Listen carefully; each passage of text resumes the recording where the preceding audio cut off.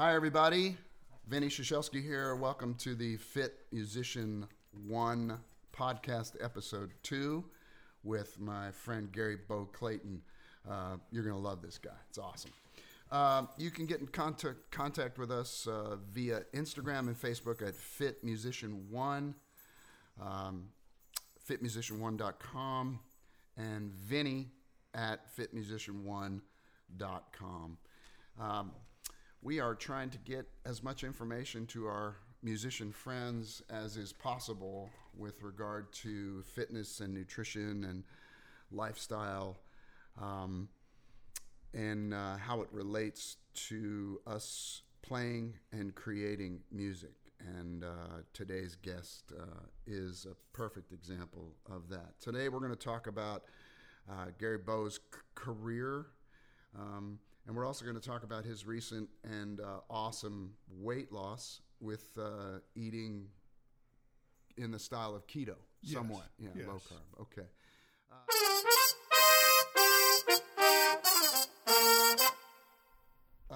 When we talk with Gary, when I talk with Gary online, I always say GBC.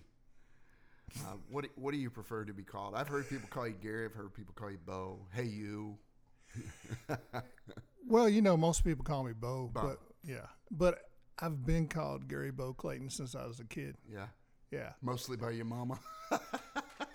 Well, my middle name's Lloyd. Really? Yeah, which no one knows, and all three everybody people knows. That are listening. So if I heard Gary Lloyd, I knew that I was in trouble. You were in trouble. Yeah, right. Yeah. You're playing too many high notes. Cut that crap out. Yeah. So after high school, what happened? Well, I never made mid-state. I never auditioned or all-state. The thing was that they had the 1 year they had all-metro jazz band, all-county jazz band, I guess you wouldn't want to say. W.C. Gore ran it, and he's quite the legend. He is, man. Yeah. That guy's been around for a long time. I mean, he still looks pretty good for being 1,000 years old. He really does. Yes, he does. I made first chair. Nice. I played some of the solos and played lead, and he asked me, "What are you gonna do, boy?" And I wasn't gonna go to college. I was like, "I'm gonna be an electrician. My family's electrician. I'm gonna be an electrician. I'm already working." He said, "No, you're not." He said, "I got a buddy, Jay Dawson." Oh, Jay. Yeah, Jay. Wow. And Jay was at Austin Peay at the time, and Jay came and listened to me play, and said, "Listen, I got one scholarship left. All you got to do is just come up and play, and just to make it official, but it's yours." Now, during that time, I have to go back a little bit and say that my high school band director, John T. Wade, was also the director of the Army National Guard Band here in Nashville. Yeah. And he got me and my buddy Rick Scheimer, who owns Black Hawk Audio, right, in the band. There was quite a few Stratford guys, Yeah. He let me in by the skin of my teeth. Because he's like, "Well, I don't know if you passed the audition, but you can play high." So, and I could solo a little bit. So I was doing that. So I knew I'd still be playing, but I went up to Austin Peay and struggled. Cat went up there, couldn't read very well, struggled mightily. Struggled big time with the first trumpet teacher. I won't name him, right. But I lost my scholarship. Then Rick Steffen showed up, and we all know Rick Steffen. Oh, of course. And he showed up, and he laughed at me, and he says, "Look, I'm going to give you one quarter." We were on quarters back then. "I'm going to give you one quarter." And then at the end of the quarter, he said, "Okay, you can stay." And I changed my major back to music after that year. I had moved on to business law. Right. And because I like to argue, so I thought, hey, I'll be a lawyer. Perfect. And you're a trumpet player, so you have some of the same personality qualities. Yes. Necessary to be a lawyer. And a buddy and I were like, dude, had already, by that time I was out of the Guard. He was prior service Army. He was like, "Let's go join the Air Force or the Navy band." And all he had to do was say, "Look, we're going to get paid to play. Let's get out of here." Because he didn't want to student teach, and I didn't either. Sure. So I auditioned for the Air Force, for the Airman a Note. They came in, I played, they liked my playing, but I had to go audition for a band. I did pretty good. I didn't do real well on the classical stuff because I wasn't digging it, I was that guy. Yeah. Well, they said, look, man, you come back in a month. And then I said, well, I got a Navy audition. Now, this is the typical Navy back then. I go audition.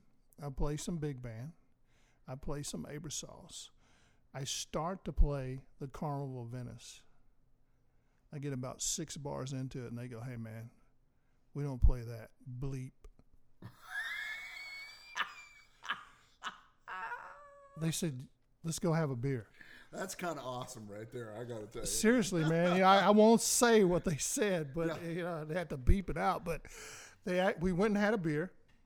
The guy said, look, man, you can play jazz, you can solo a little bit, and you like to drink beer. You should join the Navy. And then, I did the Navy. I was going to do the Navy for 4 years. And I did Memphis for 2 years. I wanted to get away. During that time, I got divorced. I wanted to get away from there. I mean, I joined the Navy to see the world, man. And they sent me back to Memphis. I lived in Memphis when I was a kid. I don't remember it. My dad built the VA hospital. Right. Nice. But I don't. So they sent me to Guam. They said, we're going to send you to Guam or Japan. I said, well, what's Guam like? And they said, it's a tropical island. You'll love it. So, yeah, man. And then I was going to get out, right? 4 years. And then I was like, they said, do you want to go to San Diego? I'm like, yeah, I got family in San Diego. And it's beautiful there. Yeah. And that's really, going out there in the service is the only way any human being can afford to live there. Listen, when I was in Japan, I went to Hong Kong before the turnover. I went to Australia. I went all these places, Palau, all these islands that you read about in World War II. Beautiful islands, Philippines. I went to all these. I couldn't afford to go there. No. Then they asked me, hey, man, I know you've only been here a year and a half. Would you like to go to Japan? Yes, please. Yes. I spent 6 years in Japan. Wow. And now we're pretty much into my career. We've done a lot of things. I played for a lot of people. And then I ended up back in Memphis. Then I went back to the School of Music. And then I ended up in Newport, Rhode Island as the jazz director. And then I did the acting assistant director for a while. And then my last probably 9 months, they needed somebody to do funeral detail. And they knew I was retiring. Mm-hmm. So I ended up doing playing taps. Yeah. Which is an incredible honor. And you get lots of practice time. Yes, because, I hate to say this, but, that generation's dying off, man. And especially up in the Northeast, Northeast or Florida. Yes. And I'd go over to Cape Cod, and I'd spend the whole day there. And not only was I doing the Navy ones, but they would say, hey, man, if you're around, can you do the Army? Can you do? So I was doing, 7, 8, 10, 11 a day, man. Ooh, my goodness. And, I'd practice Abersaws during the break. Yeah. And, that's, you had to hit Dunkin' Donuts, right? Which was the beginning of the end. Right? So tell me that's fascinating, man. And thank you. And I know people say this, but I am genuine. You and I had a conversation before we started about my son-in-law. Shout out to Peter Odletsky. He is a retired Marine pilot, and I'm very proud of his service, as is everybody who knows him to our country. And now he's a civilian and doing really well. So thank you very much for your service. You're welcome. I really appreciate it. Sounds like you did a lot of different stuff. Yeah. Tell me about. So when you were younger, how tall are you? I'm 5'11". 5'11". So when you were younger. Were you always fit, pretty thin through high school? No, I was kind of the chunky kid that was in shape. Right. I played sports. Yeah. What did you play? I played basketball year-round. I played baseball. I didn't really mess with football too much, even though I loved it. Mm-hmm. But we were always, back then, we were at the courts. Went outside and played. I played at Shelby Center. Nice. I played for their team. We played year-round. I played baseball down at Just Neely. Right. I loved it, man. Yeah. But, during that time, it was the 70s, man, late 70s. You didn't think about nothing, man. just... So when you went into the service, there was obviously some physical requirements. You went through basic? Yeah, I'd went to Army Basic for the National Guard, but when I was coming back in the Navy, I had been out just long enough for them to say, you don't have to go to basic, but they didn't tell me that. Oh. So, yeah. So I went to Navy Basic, and it was kind of weird. I'd already done the Army thing, which was at the time much tougher, much tougher. And I was older than those guys. I was 25, and all those cats are 18, 17 years old. And I'm teaching them how to, like fold a T-shirt so we don't get yelled at and have to do push-ups. So you were in a leadership position from the very get-go. So it was cool, and I got way down in my weight.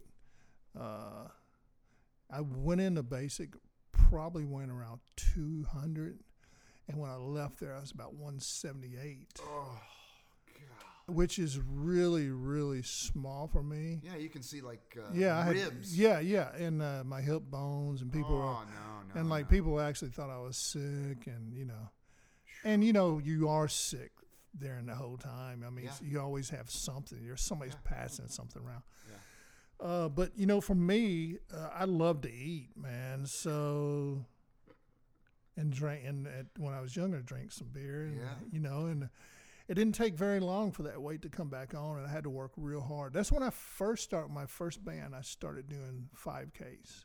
Okay. And we would actually do a 5K every day. Wow. Because my boss said, if you're going to drink, you're going to have to run. Yeah. Yeah. Well, it would clear you. Did you do it first thing? First thing in the morning. Yeah, so it would clear your head from whatever stupid stuff you did the night before, plus it kept your weight under control. And we did that 3, 4, 5 days a week. Were you guys wearing the plastic wrestling lose weight kind of stuff? It's just like you would think that like a government run institution like that would be they didn't really make us do that, but we would do that anyway. Oh yeah, sure. So when I was younger, it was a little bit easier to keep that weight off, even though I was drinking and eating, because I would just go run. And when I went to Guam, same thing. We'd go run for 30 minutes. Hey, we're just going to go run for 30 minutes. 15 out, 15 in. Yeah. And in Guam, you're going to lose some water weight. And and we would go running like 6 o'clock, right? And it was still like the humidity. But, I stayed pretty slim during that time. And then, but I struggled with my weight, man, my whole life. I was like... that movie, I was a Twix away from being a fat kid. I want to continue talking about the physical part of it, but the mental part of it for me, you might be able to relate to this. I remember junior high school shopping in the Husky department, and then gaining weight during the school year so much that I split a pair of pants. I remember it like it was yesterday because I was in class, and it was a small community. A couple of my neighbors were there, and they just laughed and pointed, and you were just it made you feel. It didn't make you feel good. No. So I got to the point, man, where I was thinking about years ago, and really through high school and college, part of college because I was drunk for most of the time, but and then after college, where I would think about, like, if I walked in front of a plate glass window or a mirror, I would look and I would be like, yeah, you are just a big, fat, disgusting. I wouldn't even look, man. I wouldn't even look in the mirror. Yeah. It got to that point. And Husky from Sears, right? That's when we went to Sears, that's where my mom went, straight to the Husky section. They started that all those labels, man, really, really. And you know what? I don't think that Sears was out to get fat kids. They just had to figure out a name, and that was a polite way at the time of saying fat kid, Husky. It sounds so much better. You know what I mean? Yeah, it was just more gentle. It's like your grandmother going, he's just Husky. Yeah, he's big boned. He's big boned. Big boned. Here, eat another brownie. Right. Have some more macaroni and cheese, which was an entire food group. As I remember when I was growing up. Okay, so you, as you went through your career, how long were you in the Navy? I did 20 years in the Navy. All right. So you're fully retired. Yeah, fully retired. That's great. That's awesome. So, were you ever in danger of getting kicked to the curb because you were Yes. Yeah. Yeah, a couple of times, Yeah. man. You could only have and it changed, and the weight limits changed, right? So when I first came in, I could be, like my weight was at 215. Well, that's very attainable for me.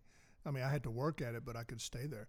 As longer I stayed in, the more health conscientious the Navy would get. Yeah. When I say that, they saw you with their eyes. You know what I mean? And that makes sense, right? But Yes. your worth was how they saw you. So if you look good in that uniform, Yeah. So that's why I always had bigger uniforms, right? I always had different sizes because you never knew, right? But yeah, there's a couple times where they had this thing, and I forgot what the name of it was. I'd failed the PRT, not the PRT part. I was always getting excellence, and on that, I could run the mile and a half, do the push-ups, sit-ups all day long. But it was the body fat, Yeah. I was always over the weight. You get taped, you're not going to make the tape. Yeah. They didn't do it on purpose to fail you. Actually, occasionally they would say, "Hey, man, you're about an inch away. Suck it in." Right. All right, good. Yeah. You're on. Yeah, you may. But there's times they can't cover for you, Yeah. and not that they ever covered for me. Yeah. I'll put that in there. Yeah. But I failed it twice, and they sent me to this. It's kind of like the rehab. Fat kid. Fat kid camp, yeah. And they had a name for it. I mean, there was an official name for it, but we were like, "Oh, you're going to the fat camp." Oh. So I went over there for a couple of weeks, man, and I lost the weight that I needed to lose, Yeah. and I came back and I was all refreshed. But see, like me, this addictive attitude, this personality, emotional eater, emotional drinker, right? Yeah. As soon as I got in weight, my wife tells me this all the time. You'll get down, and then you'll say, "Well, I don't want to treat myself." Right. Instead of having one I'm here. beer. I've arrived. Yeah, I've arrived. Yeah. Let me go eat this chocolate cake. It's like a good marriage, and you and I have that in common. I had a first wife, got divorced, and met Beth now 7 or 8 years ago. It's just been awesome.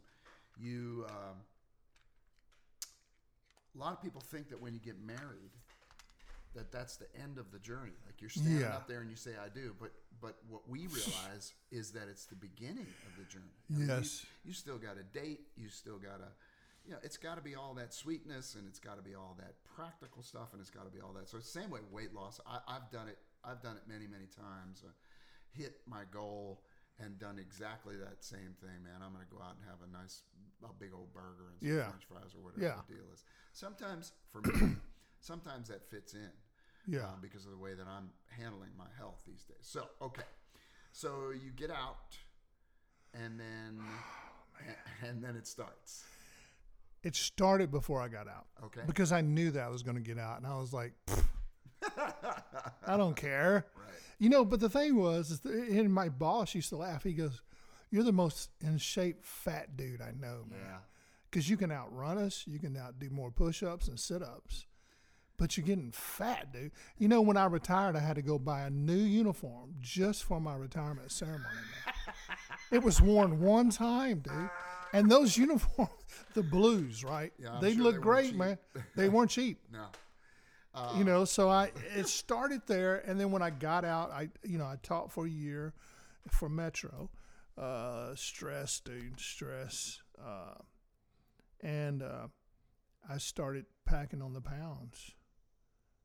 How long ago was this? This was 2008, 2009. Okay. So 2009, you were still somewhere in I the was- low 200s? Yeah, I was probably around 220, 230. 220, which actually Which would be a great weight for me. 220 is a good weight Yeah. because back to the reason why you could run and do sit-ups and all that kind of stuff is the same reason why you're a great trumpet player and a great trumpet teacher, because you have the discipline and tenacity to understand. Like I've already played for, I did my whole routine this morning. Okay? Yeah. So 90 minutes already.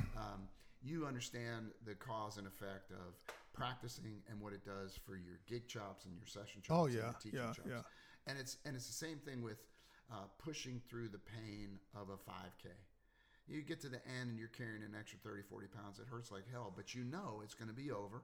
and then Yeah. you're not going to die, and your heart rate's Yeah. going to go back down to a normal rate. And so you understand that cause and effect. And I think that with regard to musicians, I think that really helps. It hurts us and it helps us at the same time because of our mostly obsessive personalities. We're going to grab a hold of something like a dog with a bone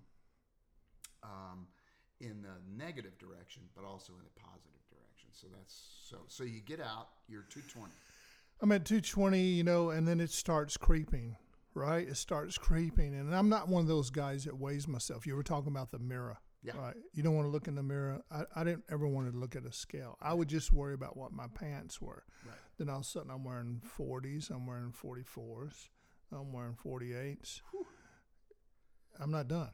Ooh. And then January 2018, I was wearing a size 52 pants with a 60 jacket. Wow. And all the way up to basically June, when my daughter looked at me, she said, "You're going on the keto." Now, during this time, these years, I had done low carb or Atkins or this or that. She said, "We're going to go on the keto, and you're going to stop eating sugar, and you're going to stop eating bread." Man, I can put some bread away, right? So you're going to stop eating bread. I gave up, believe it or not, alcohol. Yeah. Not because I still have a beer with my son every once in a while and a cigar. Sure. Because he loves those cigars. Yeah. So I did, and all of a sudden the weight started coming off. Yeah. 2 days ago, I was at 366 in June of last year. Right. Yesterday I weighed 272. So that's 94 pounds. 94? Yeah. 94 pounds. And in the last 2 months, I've only been losing. Like at first you lose quite a bit of weight. Oh, yeah. Right? But the last 2 months I've been averaging a pound a week. Pound a week is like that's perfect. Yeah. And you know what? And so I can count on one hand how many times I have had any kind of bread products. Yeah. One time I was with Bobby Shue when he was like, "We're going to go eat." You eat Italian. Whatever Bobby Shue Bobby tells wants to eat Italian at 10:30 at night. We're going to eat Italian food. Yes, indeed. Yes. And Bobby even said, "Hey, man, I'm sorry. I know you're on." Yeah. I was like, "Don't worry about it. Don't worry about it, Bobby." That's all right. It's my one day with you, and I'll do whatever I have to. So during this 10, 11 years now, between when you got out 2008 and now, did you yo-yo a bit?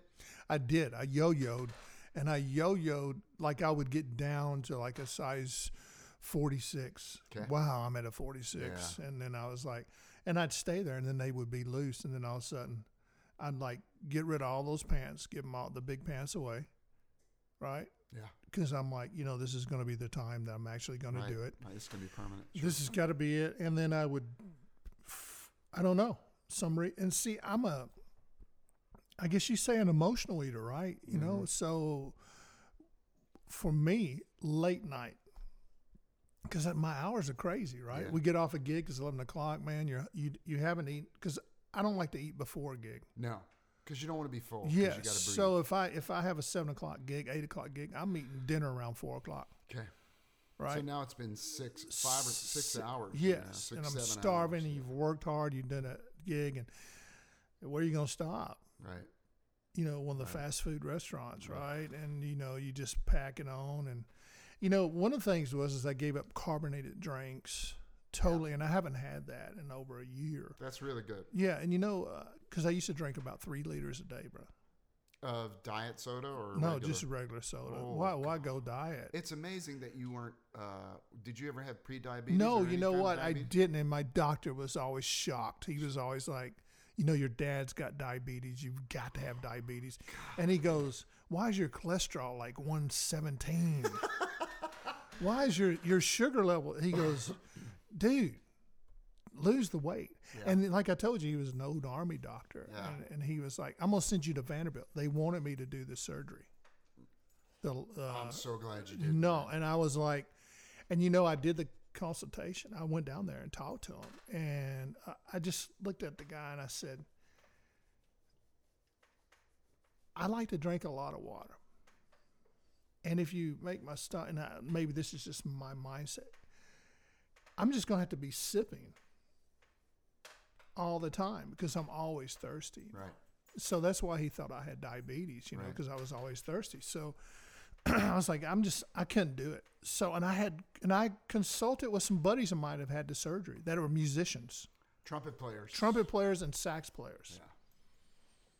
But you know, our businessman, and you're busier than I am.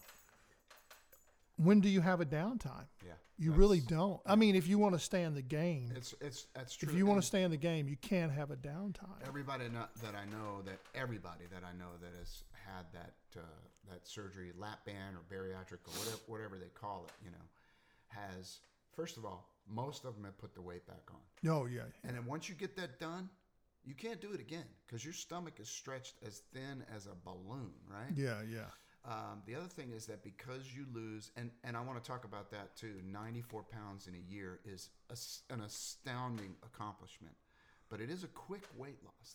That 1 pound a week, that's like, from everybody that I've talked to, all the nutritionists and all that stuff, if you have more than 50 pounds to lose, 1 pound a week is like the recommended. Yeah. Because then you're losing visceral fat, you're losing fat around your organs, you're not losing a whole bunch of lean body mass or muscle.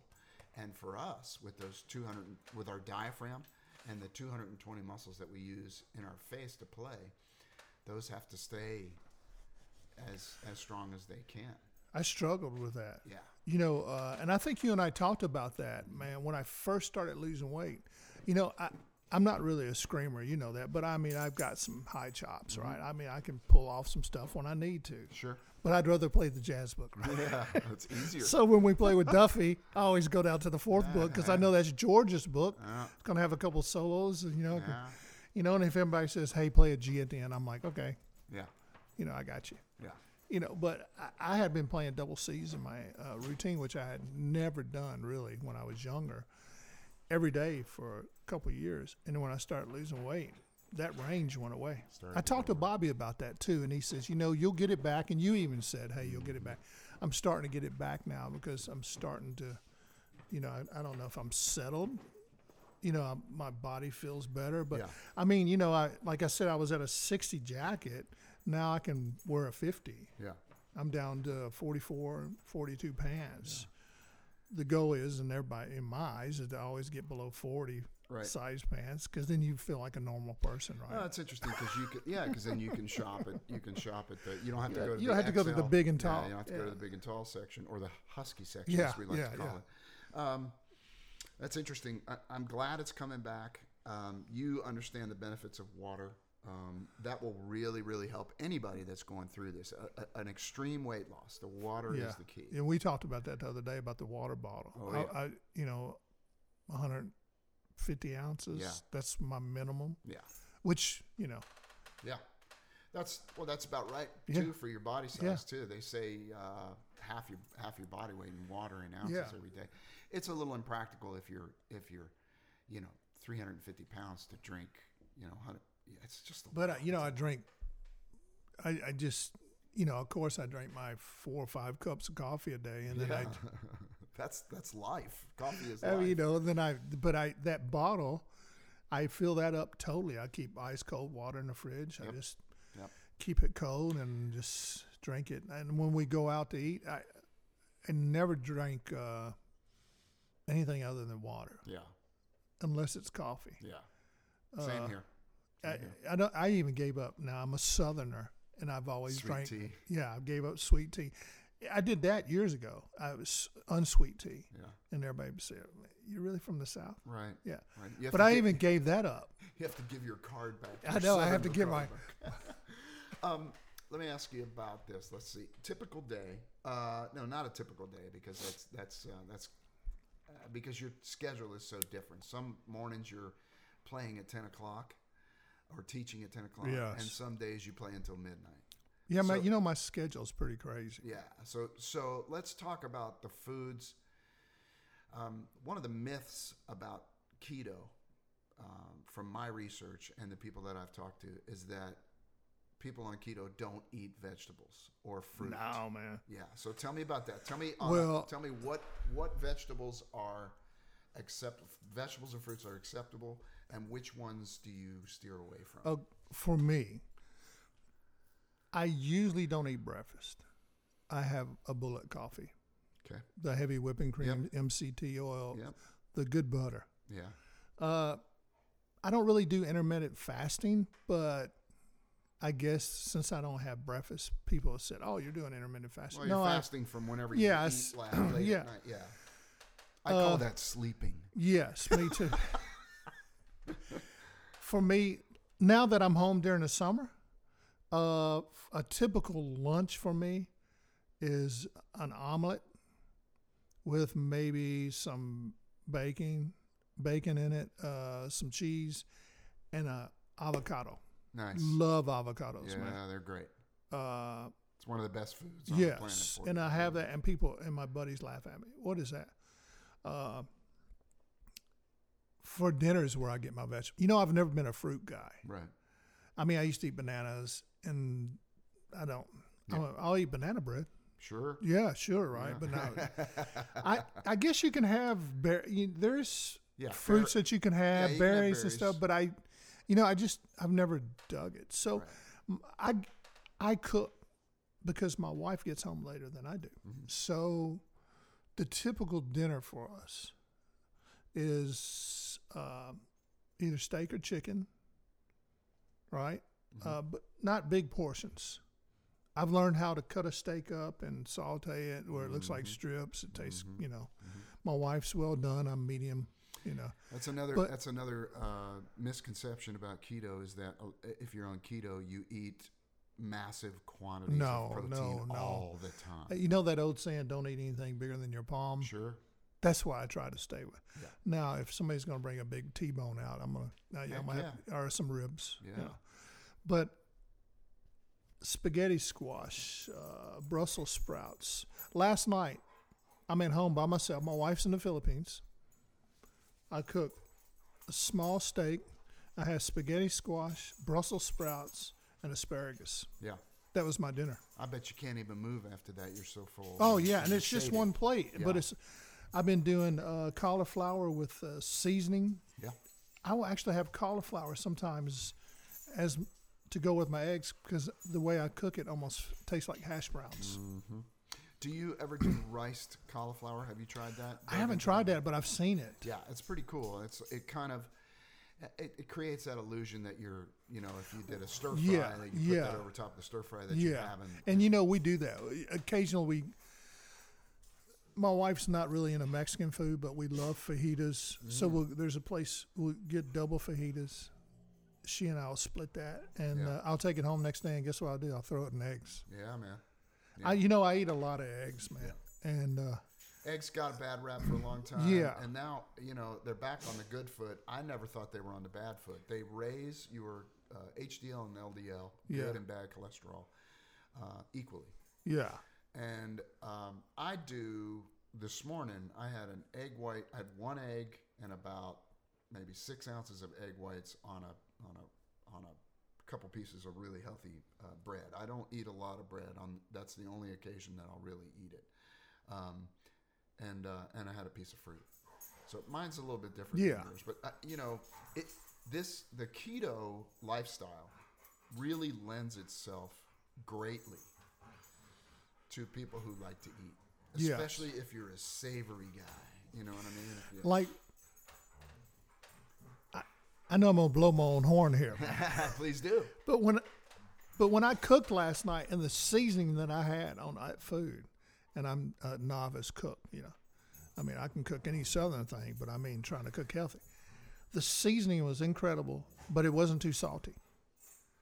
Does that make sense? Yes. And I've learned how to use sea salt. I'm not sea salt, kosher salt. Right. In my food, you don't have to use as much, but it brings out the flavor. I mean, it's just, and my wife, who's she's Filipino, right?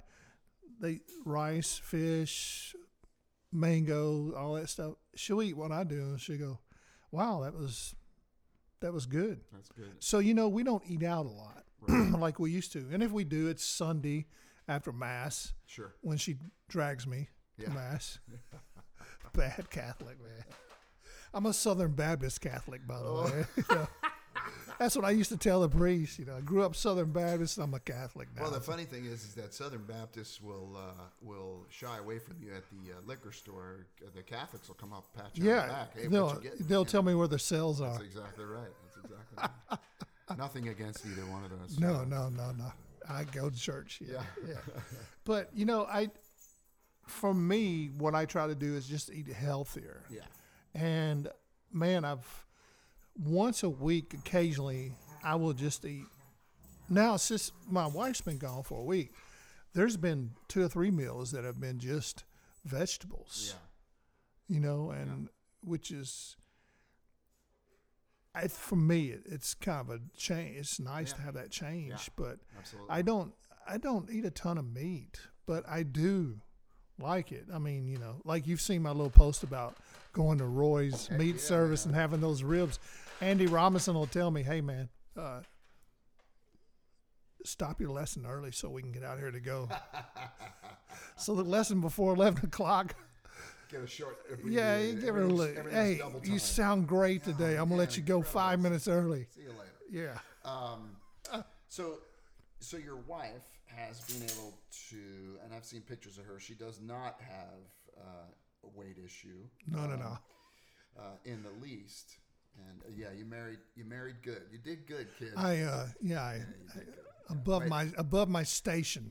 You outkicked the coverage. Yes. as they say. Big time. That seems to be a theme with most of the people that I have on here. I'm not sure what that says. Trumpet players or musicians, I don't know. But so she's been able to adapt and not have any adverse effects to the eating that you've chosen to do. And there'll be times that I'll come home, like she'll be on her way home, and I'll say, because it takes her a half hour to get home, what do you want for dinner? She goes, what are you cooking? And I'll tell her. She goes, well, I'm going to have that. And she'll have her rice if she wants it. Yeah. I always make her rice. That's and then she'll have her whatever she cooks, man. I don't. And you're not tempted, obviously, you're not tempted by any of the starches, the rice, the potatoes. The actually, I've had French fries one time in a year. Yeah. And it was a couple weeks ago, and it was my first cheat day. Right. It was probably a month ago. Right. We went up to Danville for the brass festival. Sure. Rick and I, Steph. Nice. And I said, today's going to be my cheat day. And we stopped, and I had a hamburger and fries. Yeah. And it was quite amazing. It tasted great, and then later you're like, man, that feels terrible. Yeah, no. When your body gets used to a certain way of doing things, no matter what it is, really, it's. And the French fries I always thought would be hard for me to give up. Any kind of potato, right? Sure. Yeah. Potato guys. Yeah. I used to have to pick them out of the ground. Right? Yeah, we just picked our crop of Yukon Gold out of the garden. First time I've ever grown potatoes. We had 50 from like 4 or 5 plants. I used to sit and my grandmother's, they would have this cart with pegs in it to loosen up the dirt, and we would sit on it. And while they dragged it? Oh, yeah. I remember working on the farm, man. That's great. And people wondering why, why you want to be a musician. Right, exactly right. Once you experience that real work, man, although trumpet and music can be... It's different, but challenging. Can be challenging, for sure. Yeah. Tell me a little bit about, I know that how long have you been married? We've been married 24 years. 24 years. Yeah. And you have 2 kids. 2 kids. All right. Give me a little brief, proud papa. Well, my son went to UT, played in the... Sorry. Yeah, I know. I know, man. Roll Tide. Anyway, he went to UT. He got his degree in business, supply chain management, analytics. Nice. He didn't start in that, but he ended in that. He was in the Pride of the Southland band for 4 years. He's a really, really good trumpet player. Yeah. But I don't know if it's what he saw I had to deal with as a musician that he went into something else. Sure. He still plays. We just did a gig together not too long ago. He sounded great. Nice. I'm like, are you practicing? He said, well, I had a couple gigs. I pulled it out and played. I'm like, man, that's not fair. That is not fair. And, you know, he was one of these kids that if I played a lick in the other room, he'd play it back to me. Right. He had that ear. He walked into the Magic Trumpet Club. Yeah. And back when I used to have like 11 trumpets in the house, you know. He's now working for Amazon as a manager in Lexington, Kentucky. Great. Loving it. Awesome. You know, so he's on his own. I took him off my insurance, car insurance. I told him nothing. Saved a bunch of money. Anyway, and then, you know, he's doing well. He still plays music, loves music, but he's doing his thing. And then my daughter, who started on trumpet, and you know Mike Ansberry. Oh, yeah. Mike was her band director. Nice. After 6 months, she's sixth grade. That's when they start in Clarksville. She's playing above the staff, G's and A's, on cornet. I had a cornet. Jeff White got me a cornet. All right. Yeah, so, you know, the buddy hookup. Mike comes to me and says, hey, man, she's one of the best musicians I've ever had here. I think I'm going to move her to French horn.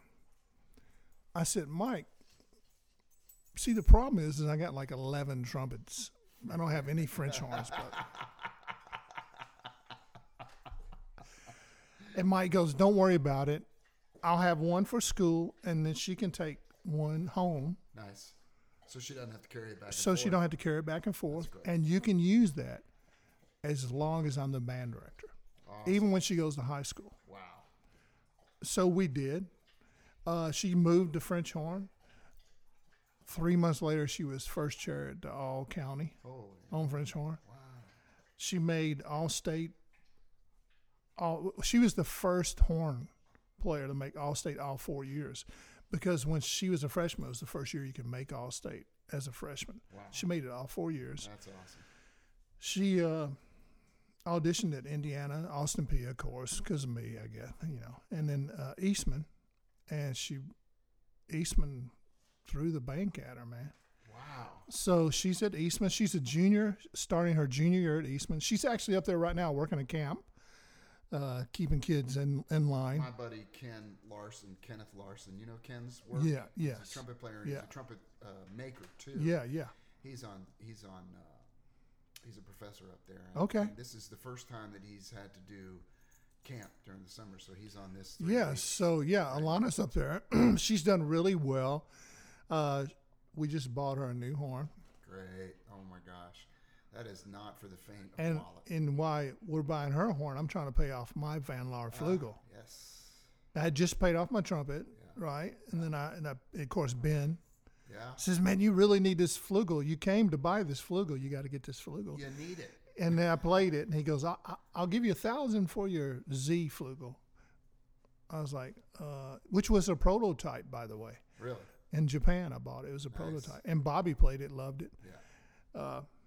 I paid that off. I paid my flugel off, and then we bought her that. Well, we're buying her that new That's horn. like buying a car. We got the horn for $8,500. The horn is about $12,000. Oh my goodness gracious. Yeah, so she's doing great, man. That's She's awesome. a performance major up there. So Let's talk about and we are both fans of the Van Laar flugelhorn. Let's talk about your what are you on, a BR? I'm on the B3. B3. Actually, you know, when he came to town, Yeah. I played the BR1, which was more like the Z, I guess, closer to the Z, smaller, compact. But I also played the B3. Right.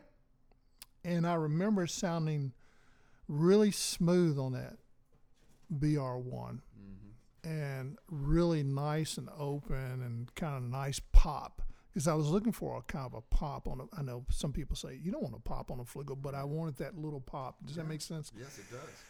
And because I have such a dark sound already, you know, so I was like, I like both of them. So Ben's like, hey, man, I'll cut you a deal on the BR1. Well, somebody bought it before I got it. Before I committed to getting it, right? And he goes, but I have this demo B3. Yeah. which took a couple $100 off the price, because it'd just been sitting on the table so people could play. And I got it, and I held onto my horn for a while, and I went back and forth. I played it on the gig, and one of my buddies said, "Hey, man, that's the one." That's the one. Yeah. And he goes, because I play a lot of flugel, because of my trio and duo. Sure. Yep. And he's like, "That's the one." And I sent that Yamaha to him. Nice. And then, I paid that off this last couple months ago. This is Ben Strickland over at East Coast Trumpets. He is the kind of the distributing point for the Van Laar stuff. Who Van Laar is over in the Netherlands. Beth and I went over for a trip. We went to Paris for 5 or 6 days, and then we went up, and I actually watched him build. That's crazy, man. A couple man. of horns for me up there. And so I wound up keeping the flugelhorn. I'm on a Fraisiu, which is, for me, I wanted one that, because in the studio, a lot of times we're using a small section and we're stacking ourselves. Right? Yes. So I wanted one that I could pick up that would feel and respond like my trumpet did, but have that big, huge, buttery sound. And that Fraisiu, man, it just... I liked what you had mentioned on somebody's post about you have to play flugelhorn when you practice. Absolutely. So after I do my routine, and my routine is, I talk about my routine, I break it up in 2 different ways. Mm-hmm. It's sound and flexibility for me. Mm-hmm. And then I work on technique, which for me is playing every lick that I know in 12 keys. Nice. So if I'm learning a new jazz lick, even if it's a simple jazz lick, it's got to be in 12 keys. Sure. Slow, it doesn't matter. But then when I get done, if I don't play some kind of tunes, even though I'm working technique and I'm working all the 2-5-1s like people say you should do, right? Mm-hmm. The academic part. Yep. If I don't play at least a rhythm changes tune or some other tune or a ballad, at least 3 different types of, I start getting stiff when I solo. Really? Yeah, it's almost like you get too technical. Yeah, and you're not playing with a feel. It's just like anything else, man. It's like muscles. It's like going to the gym. It's like riding a bike. It's like running. It's like anything else. It's something that you. Yeah, it's like you practice, but now you got to go game time, right? So when I do that, that's what I do on my flugel. I don't really practice the routine stuff on my flugel because I play flugel so much. Yep. That I can that's what I love about the Van Laar, is that the vowels, I call them trumpet vowels, mm-hmm. right? Mm-hmm. On mine, mm-hmm. it feels exactly like my trumpet. Perfect. And so I just pick it up. I'm on my Greg Black mouthpieces that Greg built for me. Greg Black, you gotta, if you're a trumpet player or a trombone player. Really, he's big in the trombone. If you're a trumpet player or a trombone player, and I'll include all these links where you can get to these guys. Greg Black. Greg goes back to Giardinelli days. And I actually probably talked to him because when I was in the 9th grade, I was playing Giardinelli's. And in my mouthpiece, the GBC, mm-hmm. the heavyweight, mm-hmm. was a copy of my Giardinelli. Wow. That Yamaha made for me. I went to the Yamaha plant and paid big bucks, 1997, man. Yeah. $250 for them to build me a mouthpiece. Whew. Greg made a copy of that and tweaked it. I had 2 of them. He tweaked it. And my 2 pieces are, Giardinelli had 2 rims back in the day, right? Remember the semi-flat and the standard? Yep. And Greg would even say, he's talked about it, man, we never knew what we sent. So I have like 10 rims. They're all different, but Greg I found the one that Greg built these mouthpieces for me, and one's the New York Legend lead mouthpiece that is heavyweight. But I also have his New York Legend, I call them the lighter blanks, right, that are made sort of like the Giardinelli. I have both of those. He has, and he's really figured it out. He's very old school.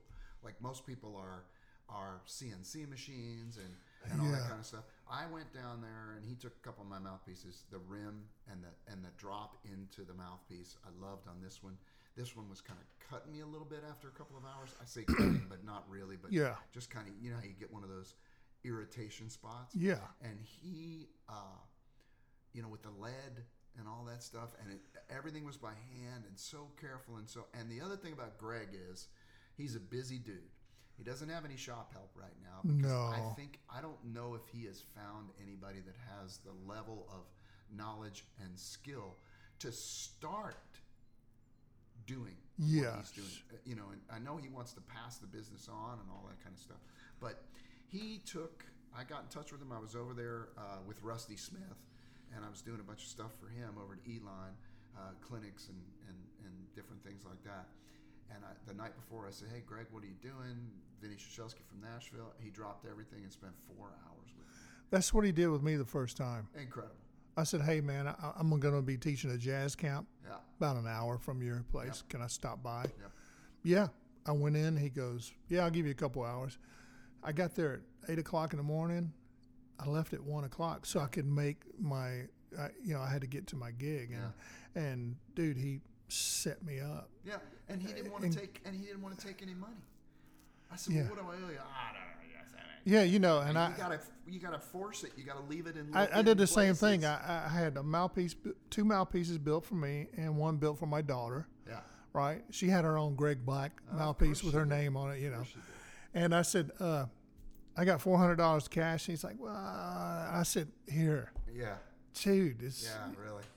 Come on. Yeah, that's not a good business model. Work for free all the time. But he does get busy, and I've had cats that'll ask me, "Hey, man, I try to get a hold of Greg, and it's really hard, or I got a mouthpiece," and I'm like, "Hey, dude, I'm a Greg Black rep." Right. And when I see that Greg tells me, "Bo, I'll get to you," right. You just need to be patient, man, because I'm a rep, and I still have to wait in line because he's already making tons of trombone mouthpieces and trumpet mouthpieces, right? And then guys like you and I show up at the shop. Yeah.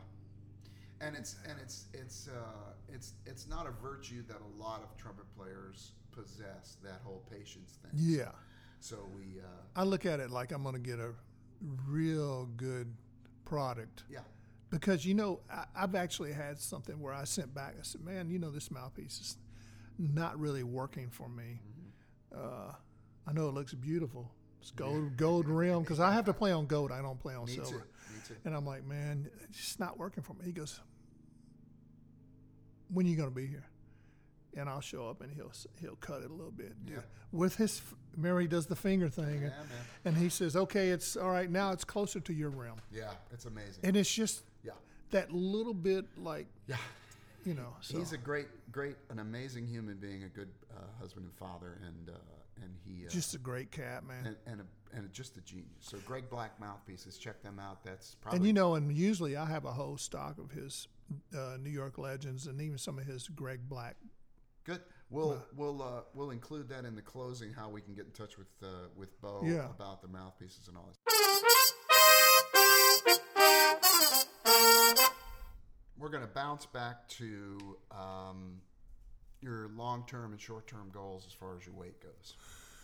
So we started a little over a year ago, 366, 272, most recently. You feel like the keto thing is a long-term solution for you? I do. For me to do anything at this length of time, a year, is pretty amazing food-wise. There's occasionally, I can count on one hand how many times I've had something different out of that norm of keto.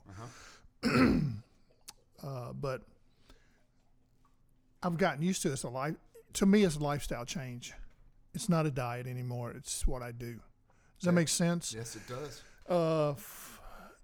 My goal is between 220 and 215. Now that weight right there is pretty slim for me. I know people say, "Oh, it's still over 200." Not at a cat my build. Right. And listen, I don't feel bloated anymore. I never feel bloated. I'll eat. We were talking about how much I ate the other day, and you said, "Man, you must have been full." I was full, but I wasn't bloated. That's good. I don't have those ups and downs of the sugar buzz or the carb buzz where I used to, you know how weird my schedule is. I teach 4 days a week, private lessons. Then I go to Austin Peay 2 days a week to some of the and those days are the days I'm teaching. My schedule's crazy. If sometimes it's 2:00 and I'm like, I brought my lunch, but now I'm getting a chance to eat. I'm not whacked out about it. This keto has kept me at a level even. It's no longer a roller coaster. It's more rolling hills. Sometimes you got to struggle a little bit to get up, but it's generally just kind of. My daughter laughed one day. She said, I know you call it the keto, but I'm calling it the Kibo. And I said, yeah, right. Yeah. Because, I would, I'm a creature of habits. You kind of gravitate to the same food, Yeah. And but I'm always looking for different vegetables and how to cook, we're going to cook eggplant pizza, or something like that. And now we're still compulsive and obsessive, but we've replaced the bad habits with the good habits. And my deal is, without spending $350 an hour to go to a counselor and get to the root of all my foibles, if you can do that, it's like cycling for me. Yeah. So let me ask you this. Are you physically active? What are you doing? I'm walking about 2 to 3 days a week. Okay. That's about it. I need to do it more, and I know if I did do it more, that the weight would probably come off even quicker. So I'm trying to add that in, and I think the more weight I lose, the easier it'll be for me. I couldn't exercise when I was at 366, man. It did it, but I feel so much better, man. Good. It's just no up and down. And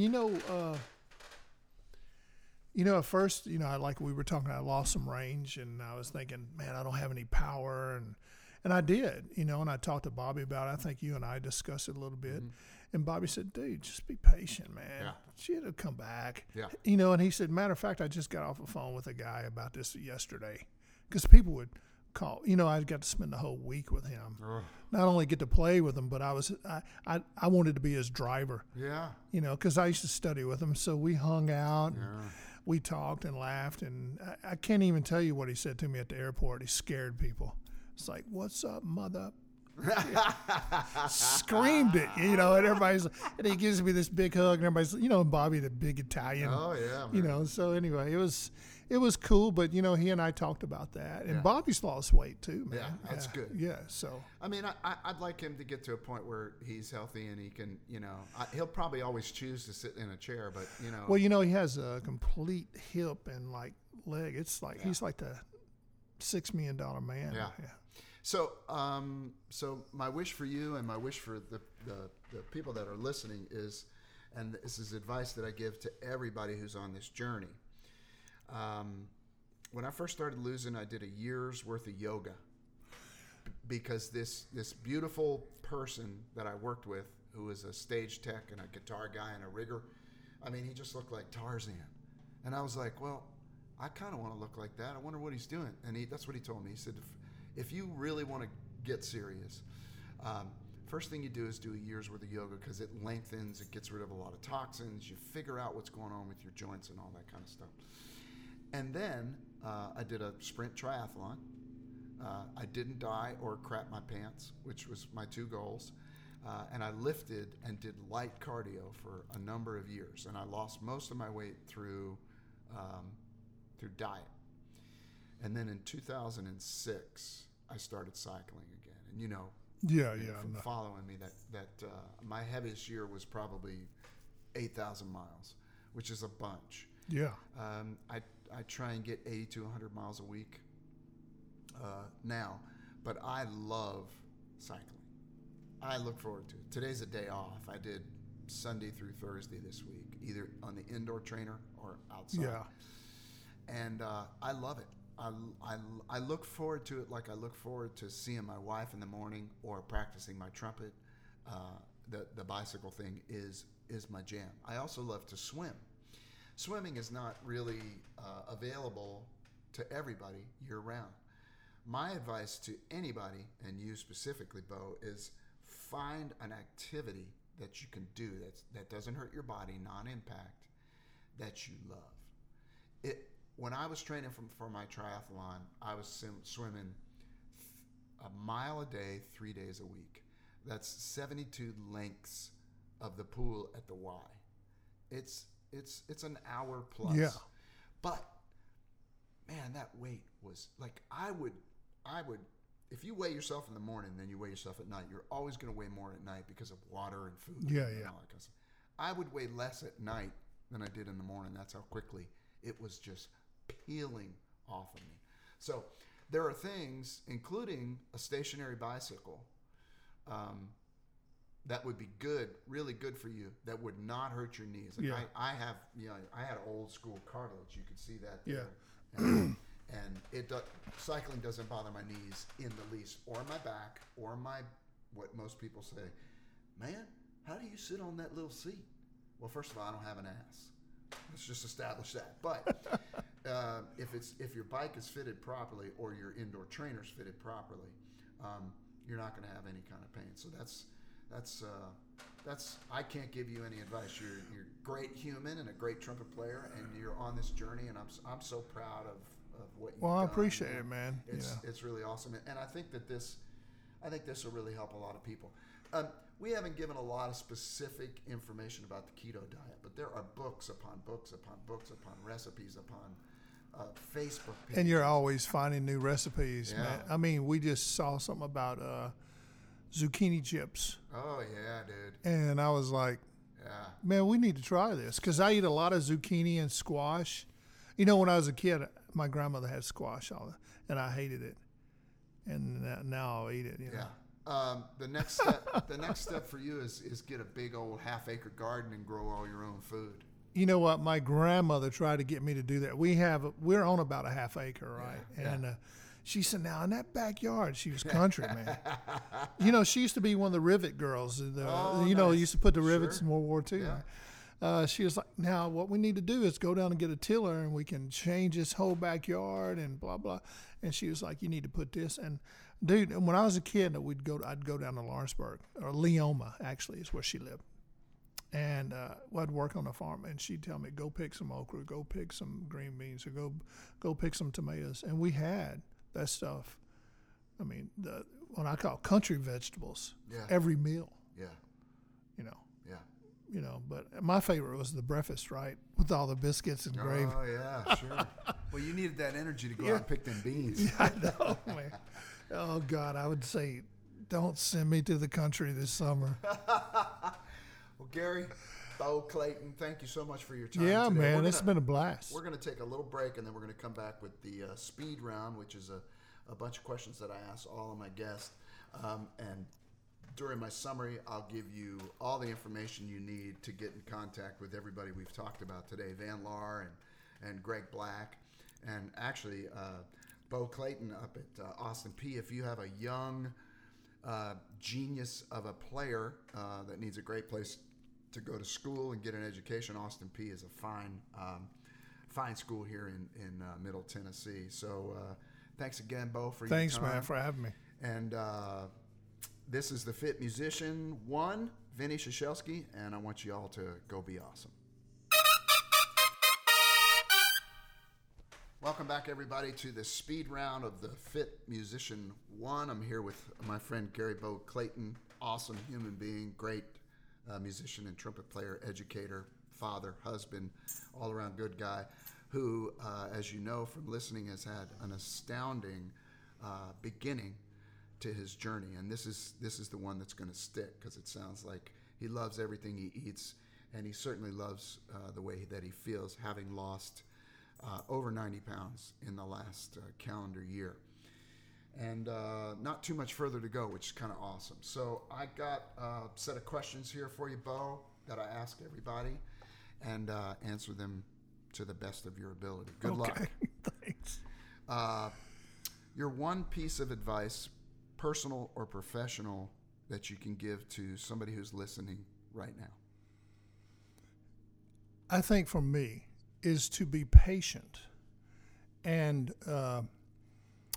really believe that it's all going to work out. I think that a lot of times we're reactionary, and somebody says something, or you get on a gig and it acts, like for me on a gig, I tell my students all the time, that's one note, man. You missed one note. they're not going to remember that. Right. Plus, you're a trumpet player. You're going to crack a note, right? It's okay, man. It's all right, man. So I think for me is, is trying to be patient and realize that, as my father would say, weather the storm. Perfect. Okay, your favorite band or artist? I think my favorite band when I was a kid there was a couple, Earth, Wind and Fire, and the Commodores. Growing up in East Nashville, Ohio players. I mean, I could go on. It was 70s, right? Late 70s. Yeah. So Parliament. Yeah. James Brown, and which is really weird because I played in a lot of funk bands, and everybody's like, wow, you know how to do this stuff. Yeah. My favorite artist would have to be Blue Mitchell. Nice. Yeah. Man, those are some fine choices, and a good, that would be a great place for anybody to start as a song list of bands and artists to just put it's on my iPod, man. Oh, yeah, man. Yeah. Shake your tail feather to that. Yeah. Okay. Who is the most influential person in your life, past or present? Everybody knows your dad, your parents, your uncles, all that stuff. But I believe the one that influenced me the most, and not only in my personal life, but as a professional, is Rick Steffen. Rick Steffen. Yeah, he is the man. He was the one that had faith in me, in my playing ability, and it was just said, hey man, you can do this. You have your own little style. You don't sound like everybody else, which is cool, and you could do this for a living. And somebody that he and I've got buddies that even yesterday, Jim Daniels, great trumpet player, lives in Florida, told me, he said, man, thanks for taking care of Rick, because we're all like, he's Papa Rick, right? Sure. And and Ped and I play with Rick on gigs. You see our little selfies, a little trio. Yeah. Looks like the front line of the Pittsburgh Steelers. Yeah. So, which is funny because now people are like, dude, you're the smallest one right, now. That's exactly right. Yeah. But, just Rick, just as a human, man, just as a person, he will come over and we'll have coffee. We'll talk trumpet, and then we'll have coffee, and then we'll talk about everything else. Yeah. Just a great guy. He was probably the most influential cat. Yeah. He, probably about 10 years ago is when he sort of kind of retired from the Nashville scene, but that guy was super prolific doing Broadway shows, tons and tons of recording sessions. And two things about Rick that I love.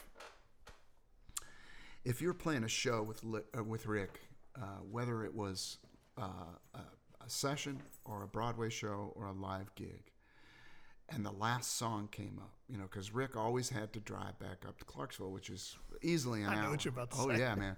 I mean, this guy had it down. I have never seen anybody pack up their stuff and get out of a joint faster in my life. Like you'd be like, hey, guys, looking to your left. Hey, guys, great job on the gig tonight. You'd turn around, and Rick was a ghost, man. He was gone. Man. I still say, people are like, wow, you in a hurry? I'm like, I'm doing a Rick Steffen. That's what I call it, man. And, people have told me that. Not just you, but more and more people have told me. Because actually one guy said, are you pulling a Rick? Because I had everything packed before the last, mutes, everything, the flugels down, my extra mouthpieces in the bag. And I'm just like, even my trumpet stand is in the back. I'm ready to roll. I don't want the producers or the band leader to think that I'm not 100% committed to the project or the gig or the whatever we're doing, but mine is more of an homage to Rick. Yeah. And the other thing is I came in. He and I were playing together on something. I can't remember what it was, and I was complaining about chop swelling. And he looked at me, and this was the coolest thing that any teacher has ever done. He looked at me and he said, may I be your teacher for a moment? Oh, yeah. He asked permission. Yeah. He didn't just go, here you go, kid. This is what you need to do, blah, blah, blah. He said, may I be your teacher for a moment? And he taught me the shower trick. You know the shower trick? Where you get you turn it up as hot as you can. You get a single bead on the middle of your chops. Yeah. And you buzz a little bit. And I tried it the next day, and it worked like a charm. For probably a half a dozen years, every time I saw him, I thanked him for that because it was amazing. But he just did something similar to me a couple of weeks ago. He goes, I was playing the horn for him, the Van Laar, right? And he goes, what did you do different? And I go, I moved it over just a little bit to my original embouchure, right? I play a little bit more in the center. I still play off this side, but it was more over. He goes, actually, you sound better further over. Wow.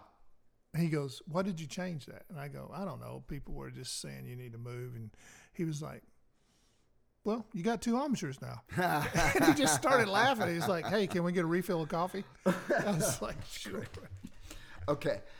Next 2 questions are kind of linked together. The best piece of professional gear that you own? It's got to be, of all the trumpets I've ever played, it's got to be the Van Laar, man. Which model are you on? I play the B5, which was actually built for Terrell Stafford. It was his prototype to figure out what he wanted. It's a little different. It doesn't have the first valve thumb. Right. It only has one brace on the slide. The horn plays great, and the flugels. So for me, the Van Laars and the Greg, if I can add Greg Black. Yeah, of course you can. So. Okay, good. That's again, that information will be in the summary, and this may not be apropos because you're a walker, but the best piece of athletic gear, or really the best tool in your journey toward health and fitness. Well, my athletic gear is Puma. Oh yeah, okay. Old school Puma. All man. right, good. There you go. I love Puma. I love the way the shoes fit. I can just take those classics. I still using the Asics. Yeah. Is what I would have said because I used Asics for years because they were good for your knees, right? Sure. That and something that has New York Mets on it. Oh yeah. Anything that has New York Mets on it. That's big right. Mets fan. Okay, and this is the big dog. This is the one on my very first podcast, which was with Dr. Willard Johnson down in Coleman, Alabama. He and I have been friends for 15 years. I didn't realize that, but he's a very affable guy. Laughs and just full of joy and positive and just. He's the smartest guy about the physiology of the human body I've ever met. I've never seen him get emotional. I'm getting a little verklempt just thinking about it. But he told a story on this last question that absolutely brought both of us to tears. And I've never seen it in him for as long as I've known him. So this is the big dog. Okay. Besides getting married and having kids, which are 2 of the most important things that we have done and can do in our lives, especially because we've given them the tools to be successful people and we're taking care of our family. The most positive event of your life? I'm going to have to come back to music, man, because I wasn't supposed to be a musician. I was supposed to be an electrician, right? That's what we did. That's what my family did. I'm the black sheep of the family. When I go see relatives that hadn't seen me in a while, they're like, you still playing that trumpet, boy? Seriously. That's exactly what they say. Music and where it's led me. Everything that I've got to do. I haven't got to see Europe because I could never get stationed over there. Yeah. But I saw all of Asia, man. Yeah. And the people that you meet through music. I remember going to Malaysia, a little place called Sitiawan Internet Cafe, back in that day, right? And across the place was a Muslim eatery, right? And here comes the Navy band guy, rock band guys, and they treat us like brothers. We come back the next year, they got our picture hanging up on the wall. That's our brothers. Seriously. Wow. We walk in, you know how they shake hand, they put their hand on their heart, they hug you. They always took care of us. Meeting people like that, just all over the world. Meeting my wife in Saipan on a gig, we're checking into the hotel. She doesn't check people in. She works in the back, right, office area. she has to check us in because so many people. I look at Nathan Goebel, great trumpet player, lives in Italy. I said, I'm going to marry that girl. I mentioned that before. Yeah. He laughed. Meeting her, of course, and meeting cats like you and all these Nashville cats. A lot of people think, music business is kind of cutthroat, but not with us, man. Not with us. That's Especially true. You would think trumpet players, right? Yeah. And I tell people all the time, I said, dude, there's so many good people that are down in Nashville that, I feel blessed because when I went to college, I was actually the worst trumpet player for 2 years. Last year, third in college. Man, I was terrible, dude. I couldn't read very well. Confidence was terrible, but just now I'm the director up there. Yeah. Of jazz. That's incredible. I've seen all over the world. I've got buddies that were in school with me. They came to my first concert and said, damn it, boy. I mean, the journey that we're on, I think just the journey of meeting people through music. Yeah. Other than having, your family and, stuff like that. Yeah. I think that has to be it for me, man. That's because awesome. What would, sometimes I think, what would I be without that? That'd be kind of boring. Yeah. It's definitely a big part of our identity. Yeah. And getting to the age, I'm 56 now, getting to the age where you can separate those two things. You're a human being without music. They have run so congruently through our lives since we were 9 years old. Yes. You know what I mean? Yeah. I knew what I wanted to do since I've been 9 years old, man. I can't tell you how I got to where, over 5,000 recordings. Yeah, yeah. I can't tell you how I did that. I can tell you a lot of things you shouldn't do, but it's really you're right, man. It is an amazing part of our lives, and and it's funny that most of my neighbors don't even know that I'm a musician. That's funny, man. Because when I talk to them and stuff, they're like, "Hey," and I've told them, like we'll be out working in the yard. So, what do you do, Bo? Well, I'm a trumpet player. I mean, but what do you do? Yeah, right. That's what I do, man. And they're like, really? Yeah. Yeah. I'm like, yeah. Beth's father for probably the first, maybe the first almost 2 years that we were already married. And he was like, so is Vinny playing any little jobs and whatnot and this and that and the other thing? Just thought it was the cutest little thing that, somebody tried to make a living playing music. And then we were down in Naples, Florida with Martina.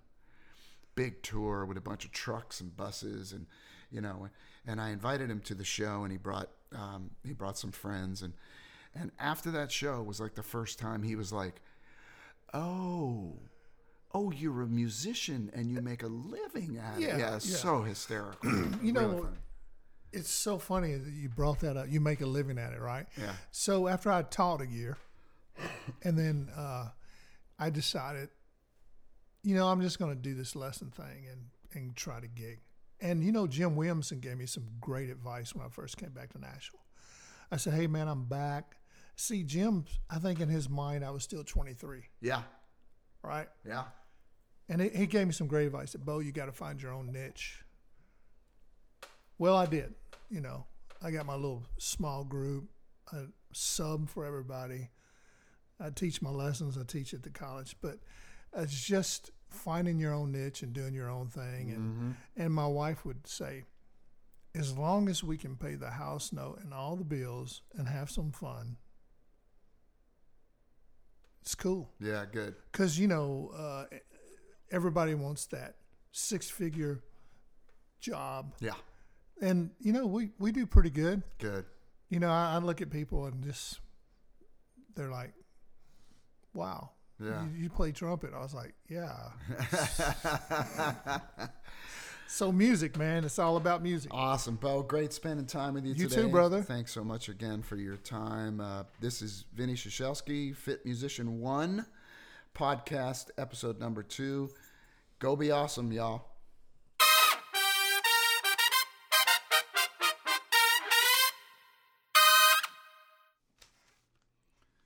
Man, how awesome is that cat right there, Gary Bo Clayton? Just really great human being and a fantastic trumpet player, and really, really proud of the progress that he's made with the Keto. up close to 100 pounds in a year. You can get in touch with us on Instagram and Facebook at FitMusician1. You can go to the website fitmusician1.com, where all of these podcasts will be archived, and you can hit a subscription button to 3 or 4 different services that will take you right to the information that you need. And then you can send me an email at vinny@fitmusician1.com. We mentioned a ton of people on the show, and I'll put these in the show notes on the website, but just real quick, www.bobbyshoe.com. Van Laar Trumpets is vanlaartrumpets.nl. East Coast Trumpets is eastcoasttrumpets.com. Ken Larson is www.brassworks, BRASSWERKS.com. Eastman School of Music, www.esm.rochester.edu. Austin Peay University, www.apsu.edu.